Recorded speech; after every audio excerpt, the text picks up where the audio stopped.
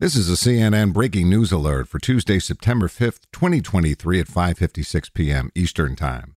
Former Proud Boys chairman Enrique Tarrio was sentenced today to 22 years in prison for a seditious conspiracy and leading a failed plot to prevent the transfer of power from Donald Trump to Joe Biden. The sentence from District Judge Timothy Kelly is the longest given to anyone in relation to the January 6, 2021 U.S. Capitol attack.